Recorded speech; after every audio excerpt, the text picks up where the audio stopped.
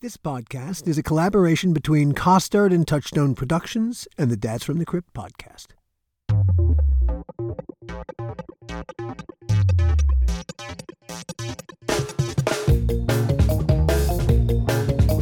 Hi, I'm Alan Katz, and this is the How Not to Make a Movie podcast, The Making of Bordello of Blood, Episode 4, Special Effects, with air quotes around them, giant ones, bigger than Sylvester Stallone's ego. Our story till now. Disappointed when the movie we wanted to make, Fear Itself, got pulled at the last second by our studio, Universal Pictures, and compelled to make Bordello of Blood instead, a script written by one of our superstar executive producers, Bob Zemeckis. When he was a film student at USC, we plunged down a rabbit hole of terrible decision-making that included dubious casting choices and deciding to make the movie in Vancouver, Canada, instead of our home base of Los Angeles. Can I be honest? Having a production company at your disposal is like the best toy in the whole wide world. You can type something out that doesn't exist except in your head, and if what you typed out gets as far as physical production, somebody is going to be responsible for making it literally happen. On Tales from the Crypt, we had production designer Greg Melton to imagine for us what the Crypt world looked like. To imagine the special makeup effects that were so essential to Crypt world, we had special effects master Todd Masters. But while we brought Greg North with us, because our budget was cut to accommodate casting Dennis Miller, wanting $1 million to be in our movie, even though we didn't want him, we couldn't afford to bring both Greg and Todd Masters with us. And so, we left Todd back in Los Angeles. We held our breath and took our chances with a small, local special effects team led by a very talented, but at that point, inexperienced special effects artist named Chris Nelson. Chris really is a first-rate special effects guy, and occasionally an actor. He's in Quentin Tarantino's Kill Bill 2. He plays Tommy Plimpton, the bride's Uma Thurman's husband-to-be, before Bill massacres the whole wedding. He's very good. Where were we? Oh, right. The first challenge was a mechanical tongue gag. Vampire Angie swaps spit with a Bordello patron, but the kiss suddenly turns horrifying when Angie's tongue slides all the way down the guy's throat and then bursts out through his chest. Yeah, gruesome, but hilarious. And we needed it to be more than just good. You have to trust that whoever you're going to use to do X, Y, or Z does it really well, especially when you get to effects. And I thought we felt he did it okay. It came off okay. But we didn't go into this knowing that it was going to be okay. And we can't really afford for this, and then especially the ending, not to be okay. And of course, Todd had always delivered for us on the series. Really? And so we felt more comfortable, saying, let's get Todd here. Some movie sets are a total pleasure to be on. There's a cohesiveness, a sense of family. It's us against the world. No such feeling ever overwhelmed the Bordello of Blood set. While some of the cast commingled and hung out together, our leads pretty much kept to themselves. Dennis kept to Dennis, Erica kept to Erica, and Angie kept to Sly. But then our production office in Vancouver began to get calls from the Assassins production office in Seattle asking us if there was some way to hold Angie for the weekends. Hold her to do what, we wanted to know? Study her lines? Do her homework? What were we supposed to be here, her mom? Can't help you there, is what we told the Assassins set, and we tried to pretend we hadn't heard what we'd clearly heard. At the same time, an issue larger even than Sly and Angie began to loom over us. Dennis. Once we got rolling, what was happening? Well, I sort of, put all that stuff aside, the problems with him and everything, and I basically tried to approach it one-on-one as a director to an actor, trying to make a movie, trying to make a scene, trying to make a shot, and dealt with him in that way. And then when he would bring up, hey, I need to go, and I would say, no, we're finishing this.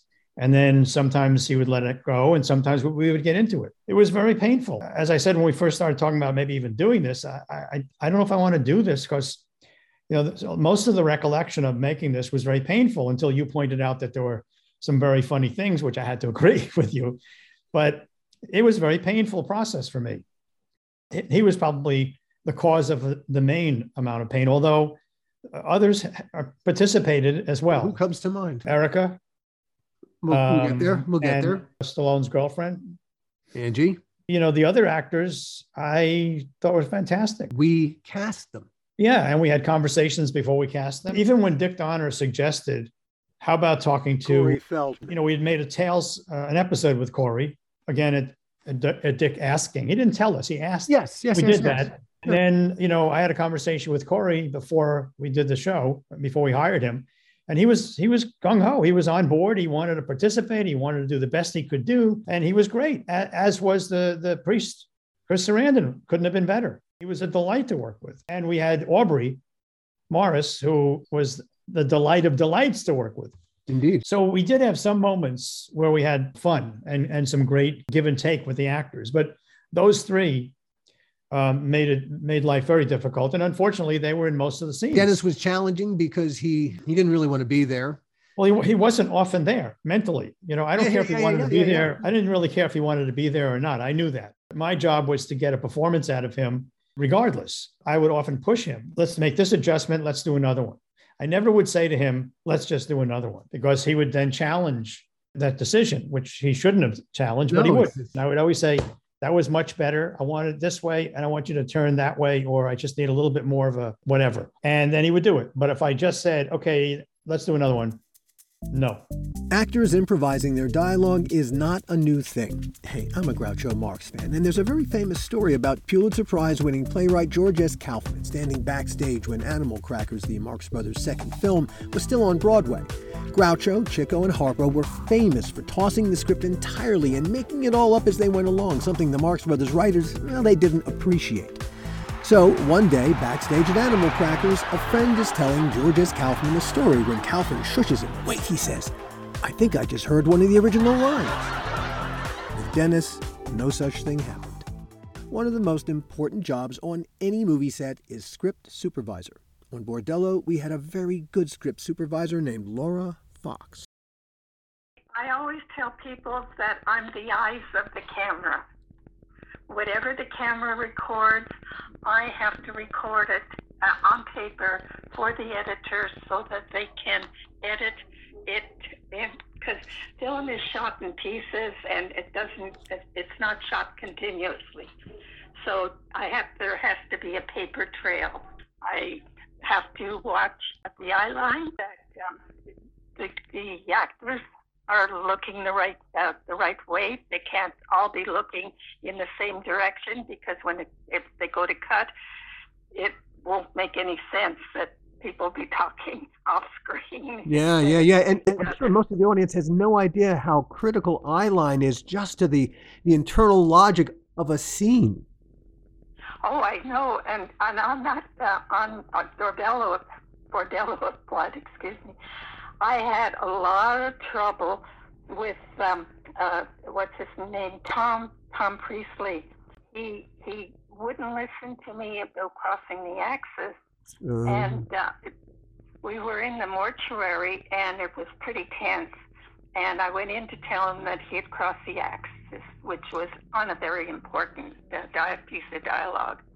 And he turned to me and he said, "Go home and watch TV." And I was so angry. Oh, dear. Yes, that's exactly where I'm going. And I turned around, walked off the set, grabbed my chair and script, and headed for the parking lot. Poor Gil and the AD came running after me and saying, please, don't leave. And I said to Gil, I will come back as long as I don't have to talk to him. I will tell you everything, and you can relay the message. And he said, great. I do remember occasionally while we were shooting, I would even look into the monitor and say to Tom, should I adjust the eye line to the left or to the right a little bit? I don't remember the specific about running after her, but I probably did. I mean, if she said we did, we probably did. Script supervisors historically, need to make their presence known in a very special way, in a very quiet way, to both the DP and the first and to the director, so that they can judiciously decide, oh, yeah, we should change this, or no, leave me alone. I know what I'm doing. I'm going to fix it in the cut. No, it's not affecting us because. And so over the years, the one thing I've noticed is with script, and I've been very fortunate, I've been able to get script supervisors that I had a great relationship with in the interview. And we actually talk specifically about how we talk to each other when things have to be said to each other that may not be terribly pleasing to one or the other. I said, that's historically the nature of the script supervisor. You're saying to me, this is wrong. And I'm saying, hey, either it doesn't matter, or I know, but it's okay, or, oh, whoops, I got to change. Thank you. So it's very likely that we did run out after her because I didn't want to, I was frightened enough directing the movie. I didn't want to start thinking about, oh my God, I now have to be the script supervisor as well. The script supervisor's job is complicated, fiddly, and multitasking intensive to begin with. And now into the mix, Laura had to keep track of every one of Dennis's improvs. If I improv hello one take and goodbye the next, they're not going to cut together. And what are the other actors supposed to do when their lines stop making organic sense? Well, I tried to write as much down as I possibly could, but because timing the scene and watching the action and trying to write the ad-lib dialogue down, it was very difficult. She had experience actually with an actor notorious for improvising. She had done Jumanji with Robin Williams. Right. And she made an interesting observation, the statement. The way with Robin Williams, he would give the director the script, and then he would ask, can I do my versions? And so I had a tape recorder that I had attached to my headset, and I recorded all his dialogue for the subsequent scenes that he like the master scene. Right. This was on Jumanji. So you had experience with working with an actor very well known. I mean, Robin Williams improv was where all his genius lay. Yeah. Well, I was warned about that, and that's why I got this little portable tape recorder I put on my belt. And then, but the thing with Robin was, once he said in the scene that he was improving, when we went to close-ups, he was letter perfect. Doing the same improv?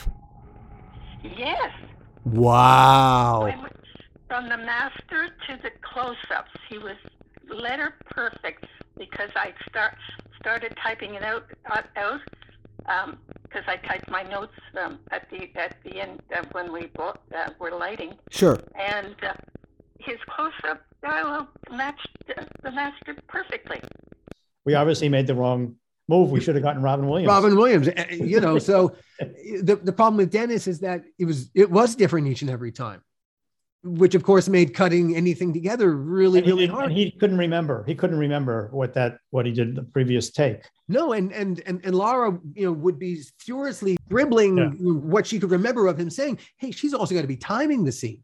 She's got to be looking over here, looking over there. She really does not have time to be trying to remember what Dennis is adding or subtracting from our script. Yeah. Erica. Well, what can I say? I mean, Erica should never have accepted the role. She didn't want to be what the part called for. She had a very strange analysis of her own self at the time. She was a Playboy centerfold, but didn't want to do nudity, didn't even want to do anything suggestive. It's like she became, the church lady. She did the movie for all the wrong reasons because she wasn't thinking about the performance. She was thinking about everything else. It was a good payday for her. We paid her more than we had in the budget. Yeah, but I mean, she once said to me, we were setting a shot and we're all set to go. And I think she said to me, is the camera looking at my skirt? I looked at the monitor and I said, absolutely not. Are you sure? And I said, no, I want you to be sure. Come here. I'm going to go sit in a chair. I'm going to sit in a chair the way you were sitting. Can you see anything like if I had a skirt on? Well, it's different. And she looked, and then she came off. Well, it's different. I can't tell. I said, well, I can. And I'm telling you, I'm not interested in that. I don't want that in my movie. And we're not doing that.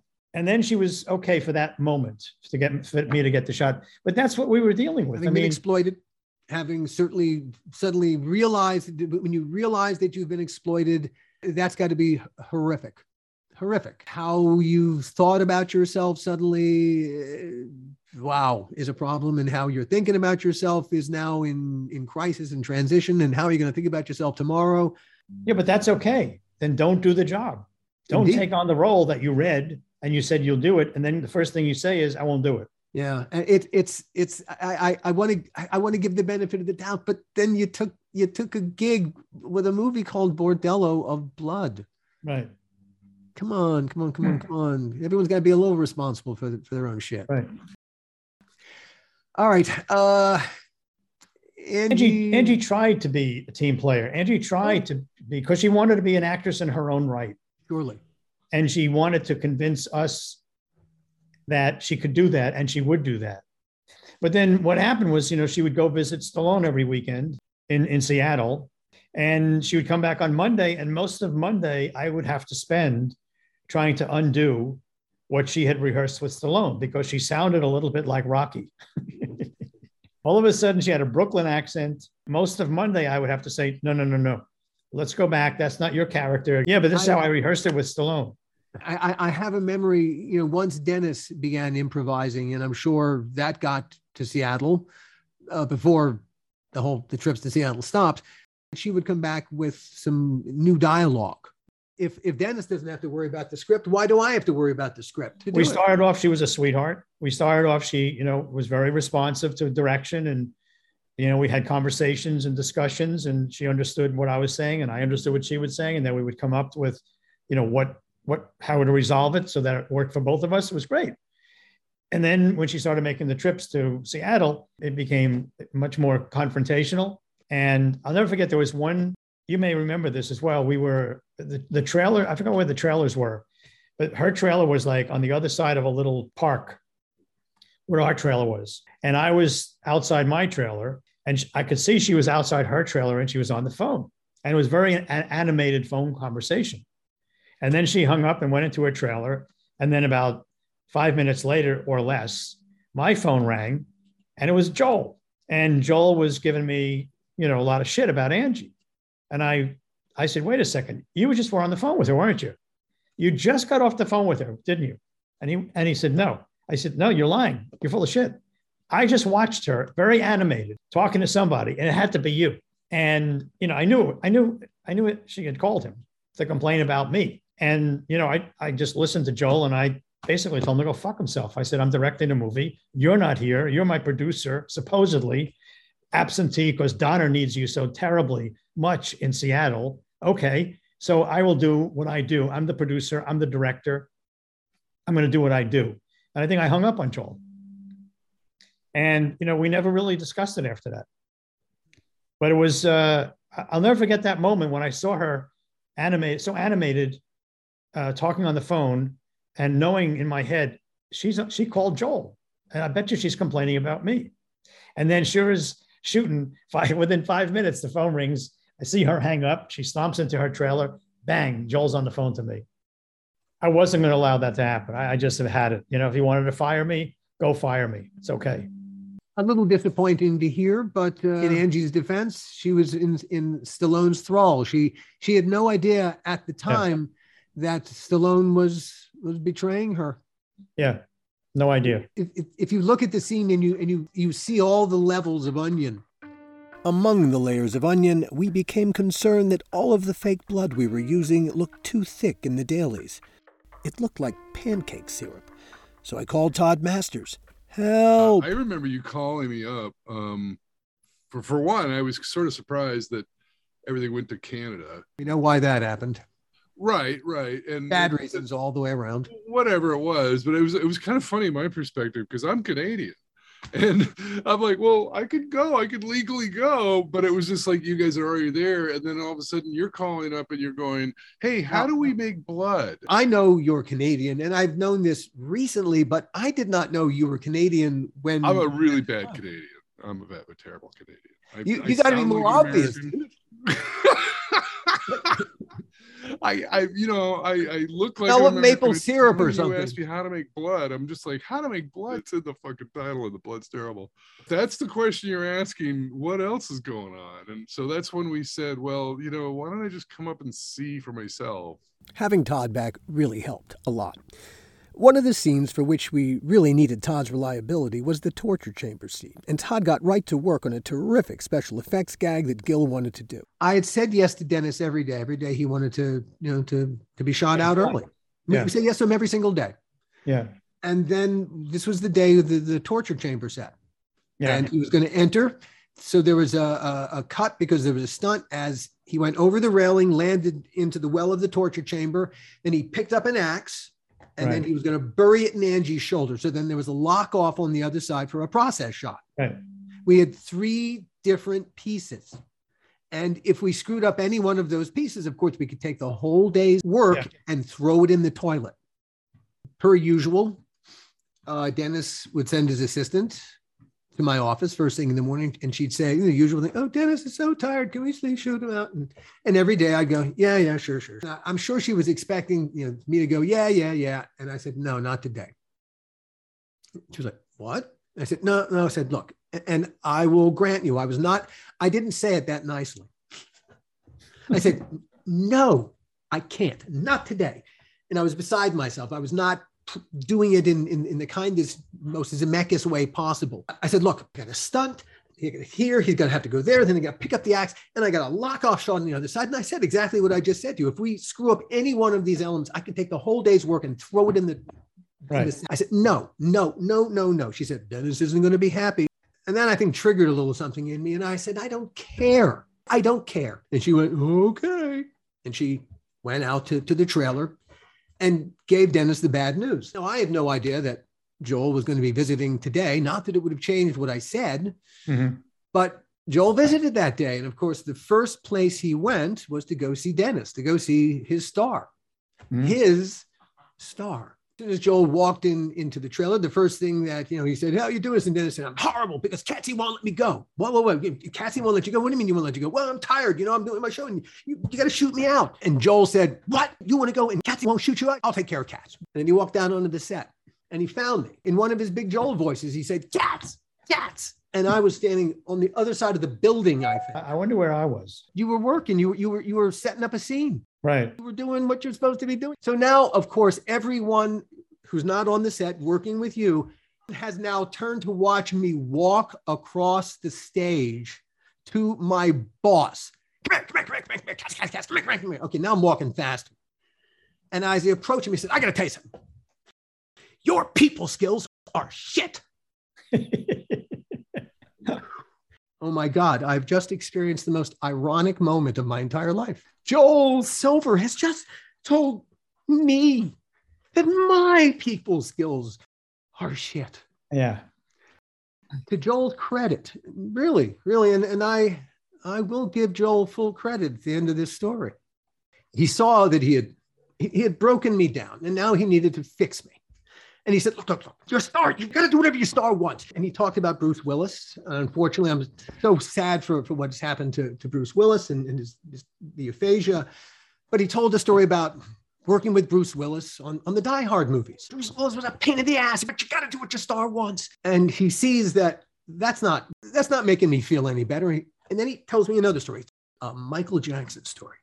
About Michael Jackson being on the set of a music video, and everyone in the crew is told, "Do not talk to Michael. If you talk to Michael, you get fired." Everyone agrees. Cool. The assistant set deck has a broken arm. He's got a cast on his arm. And Michael walks up to the assistant and says, "Hey, what's wrong with your arm?" And the set deck says, "Oh, yeah, I broke it."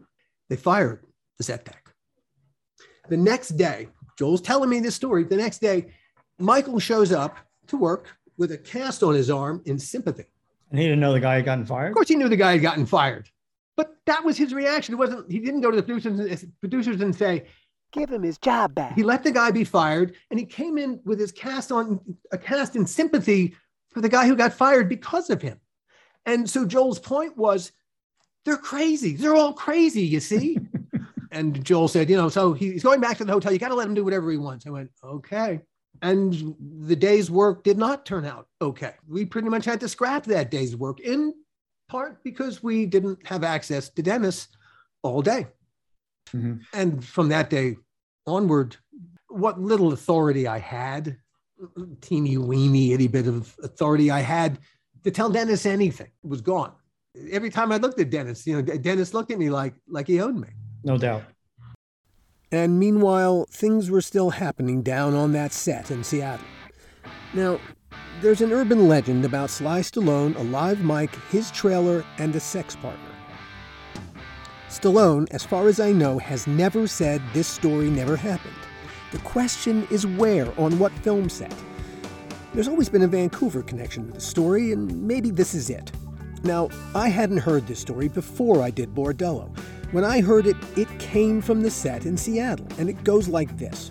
Stallone finishes a scene and heads back to his trailer, unaware that his radio mic is still live. There's a young woman waiting for him there, and she gives Stallone a blowjob. But Sly is really particular about how he likes his hunters. And he tells the young woman to cup the balls, stroke the shaft, cup the balls, stroke the shaft. Next thing you know, a crowd has formed around the sound cart. The whole crew practically. The next morning, the story goes, Stallone walks onto the set to see the entire crew wearing t-shirts that say, cup the balls, stroke the shaft. Did it actually happen? I don't know. Did it happen on the Assassin set? I don't know. But I do know that not long after I heard that story from Seattle, Sly ended his relationship with Angie. Production manager Colleen Neistat. When we spoke last, I couldn't remember the name of the theater that we were shooting at down on Hastings Street, and it was the Lux, and it burnt down subsequent, was been vacant and for a long time and used as a community garden subsequently. But you remember a scene she was in there as well, dressed in different outfits, doing her thing for Dennis Miller's character. And I do recall that we were shooting there when that all went down. We were shooting at the Lux. We were on location at the Lux when the relationship ended. Yeah. Do you remember how he ended it with her? No, I don't. I wasn't party. From that point forward, of course, she was understandably a mess. We had to deal with the aftermath of that. And the only thing we knew, because initially I was like, what happened? What's the problem? And initially nobody wanted to tell me. And then I said, guys, what's going on here? I mean, Angie, what happened? What are you so upset about? I mean, there's nothing we can't fix. What is it? What is it? What's the issue? And then she told me, Stallone and I are no more. I mean, she didn't go into any detail. And then she was very teary-eyed, and she just said, in a very tearful way, that's what happened. And I was like, fuck me, what do I do about this? How do I play this to get again, I'm trying to make a movie. I'm trying to get performance. So, I tried to be as kind as I could. And I said, this is an opportunity for us to make something special. You're not getting any more guidance from him, which I think is a blessing for both of us, not just for me. And I said, let's just continue and let's show him and we'll make the best movie we can. What do you say? And initially, she was, gung-ho about that. But then, as the day progressed, she would fall into lapses of melancholy, and it was very difficult to get a performance out of her. I'd have to stop. And I remember one or two times I would take her for a walk off the set, and we would just walk, around a little bit, and we would just chat about nothing. Meantime, I'm realizing my time is being suckered away, which is unfortunate because it impacted the shooting. But, there was nothing else I could do. I had to get her mind to a place where she could concentrate on character and what the task was at that particular moment. Even when Stallone was gone, he wasn't gone. Yeah. Son of a bitch. It was sad. It was a sad situation, and for a number of years, I think after the movie, I would run into Angie at a restaurant or something, and she was always very grateful and also very sweet to me and to my wife. As time passed, we went our own ways. I think the very next weekend is the weekend that I decided I had to get the fuck out of Dodge. I had to go back to LA to get a little sanity, which is nuts, which is craziness. Sly had already broken up with Angie. Everything was just going to hell. And I get on the Alaska Airlines flight. I'm the only passenger in first class, 3 rows of 2. So right. We were holding it for one last first class passenger. They'd given me my glass of whatever it was that I wanted to drink. Then the other first class passenger enters. It's Angie. Of course, I'm surprised, delighted, surprised. And I get up and say, hey, Angie. And I hug Angie. And, Angie is a beautiful woman. She's a supermodel. Yeah. And everyone on the plane is now tilting their head into the aisle to see who's the schlub the supermodel's kissing. And I got to tell you, it's so empowering. It's remarkable to realize that people are looking at you like, well, hey, you must be someone. A beautiful woman is hugging you. Right. And Angie then, she sits next to me. We're the only 2 passengers. And she sits next to me. And she spent the whole flight back to LA lamenting about Stallone. Yeah. I sat there the whole time thinking how we had betrayed her. Yeah. While I'm confessing, there's something else I need to get off my chest. It's the most painful irony in a story chock-a-block with damn stuff. The thing is, when Joel told me, "Katz, your people skills are shit," the irony wasn't actually Joel Silver telling me my people skills sucked. The irony was, he was right. A guy with crap people skills saw clearly that we had tons in common. All I had to do that day was act like a producer and tell Dennis's assistant, "Hey, you know what? Let me talk to Dennis. I'll explain it." I bet if I had done that, walked out to Dennis's trailer and had a simple conversation with the man, he would have understood why just that one day we needed him to hang around with us. Alas, I didn't do that. But back to the airplane. As Angie told me stories about the good times with her former fiancé, a line from one of Stallone's movies suddenly popped into my head like an earworm that wouldn't leave. The Lords of Flatbush. Mm-hmm. There's a scene where his girlfriend, he has a problem, and his girlfriend threatens, "I'm going to tell everyone that you cry when you come." As Angie is telling me story after story about the good times with Sly. Right. And she was missing him. But glad that it was over because she was now aware that he had not been faithful to her. Yeah. And all I can think is he cries when he comes. It was the most painful plane ride I have ever experienced, sitting beside a remarkably beautiful woman and a lovely human being. Yeah. Who I had betrayed. Mea maxima culpa. Mr. Stallone, Sly if I may, what you do in your private life is none of my business, unless you make it my business, which you did. That's my issue with you. I think your politics are stupid, but that's a whole other podcast. You're going to break up with your romantic partner. That's your deal. But you made us your co-conspirators in treating a very nice person like shit. Do better, please. At least grow the fuck up. And don't cry when you come. Whatever good times Bordello had coming had come and gone. The last weeks of shooting promised to be even harder, even stupider, even more soul-destroying. On the next How Not to Make a Movie podcast, The Making of Bordello of Blood, Episode 5, How Not to Release a Movie. Our special effects problems mount while we literally run out of nighttime. Corey and Dennis go mano a mano while the crew cheers for Corey. We head home, an unfinished movie in hand, while a whole country, Canada, says good riddance. And then the real problems kick in. See you then. The How Not to Make a Movie podcast is executive produced by me, Alan Katz, and by Jason Stein.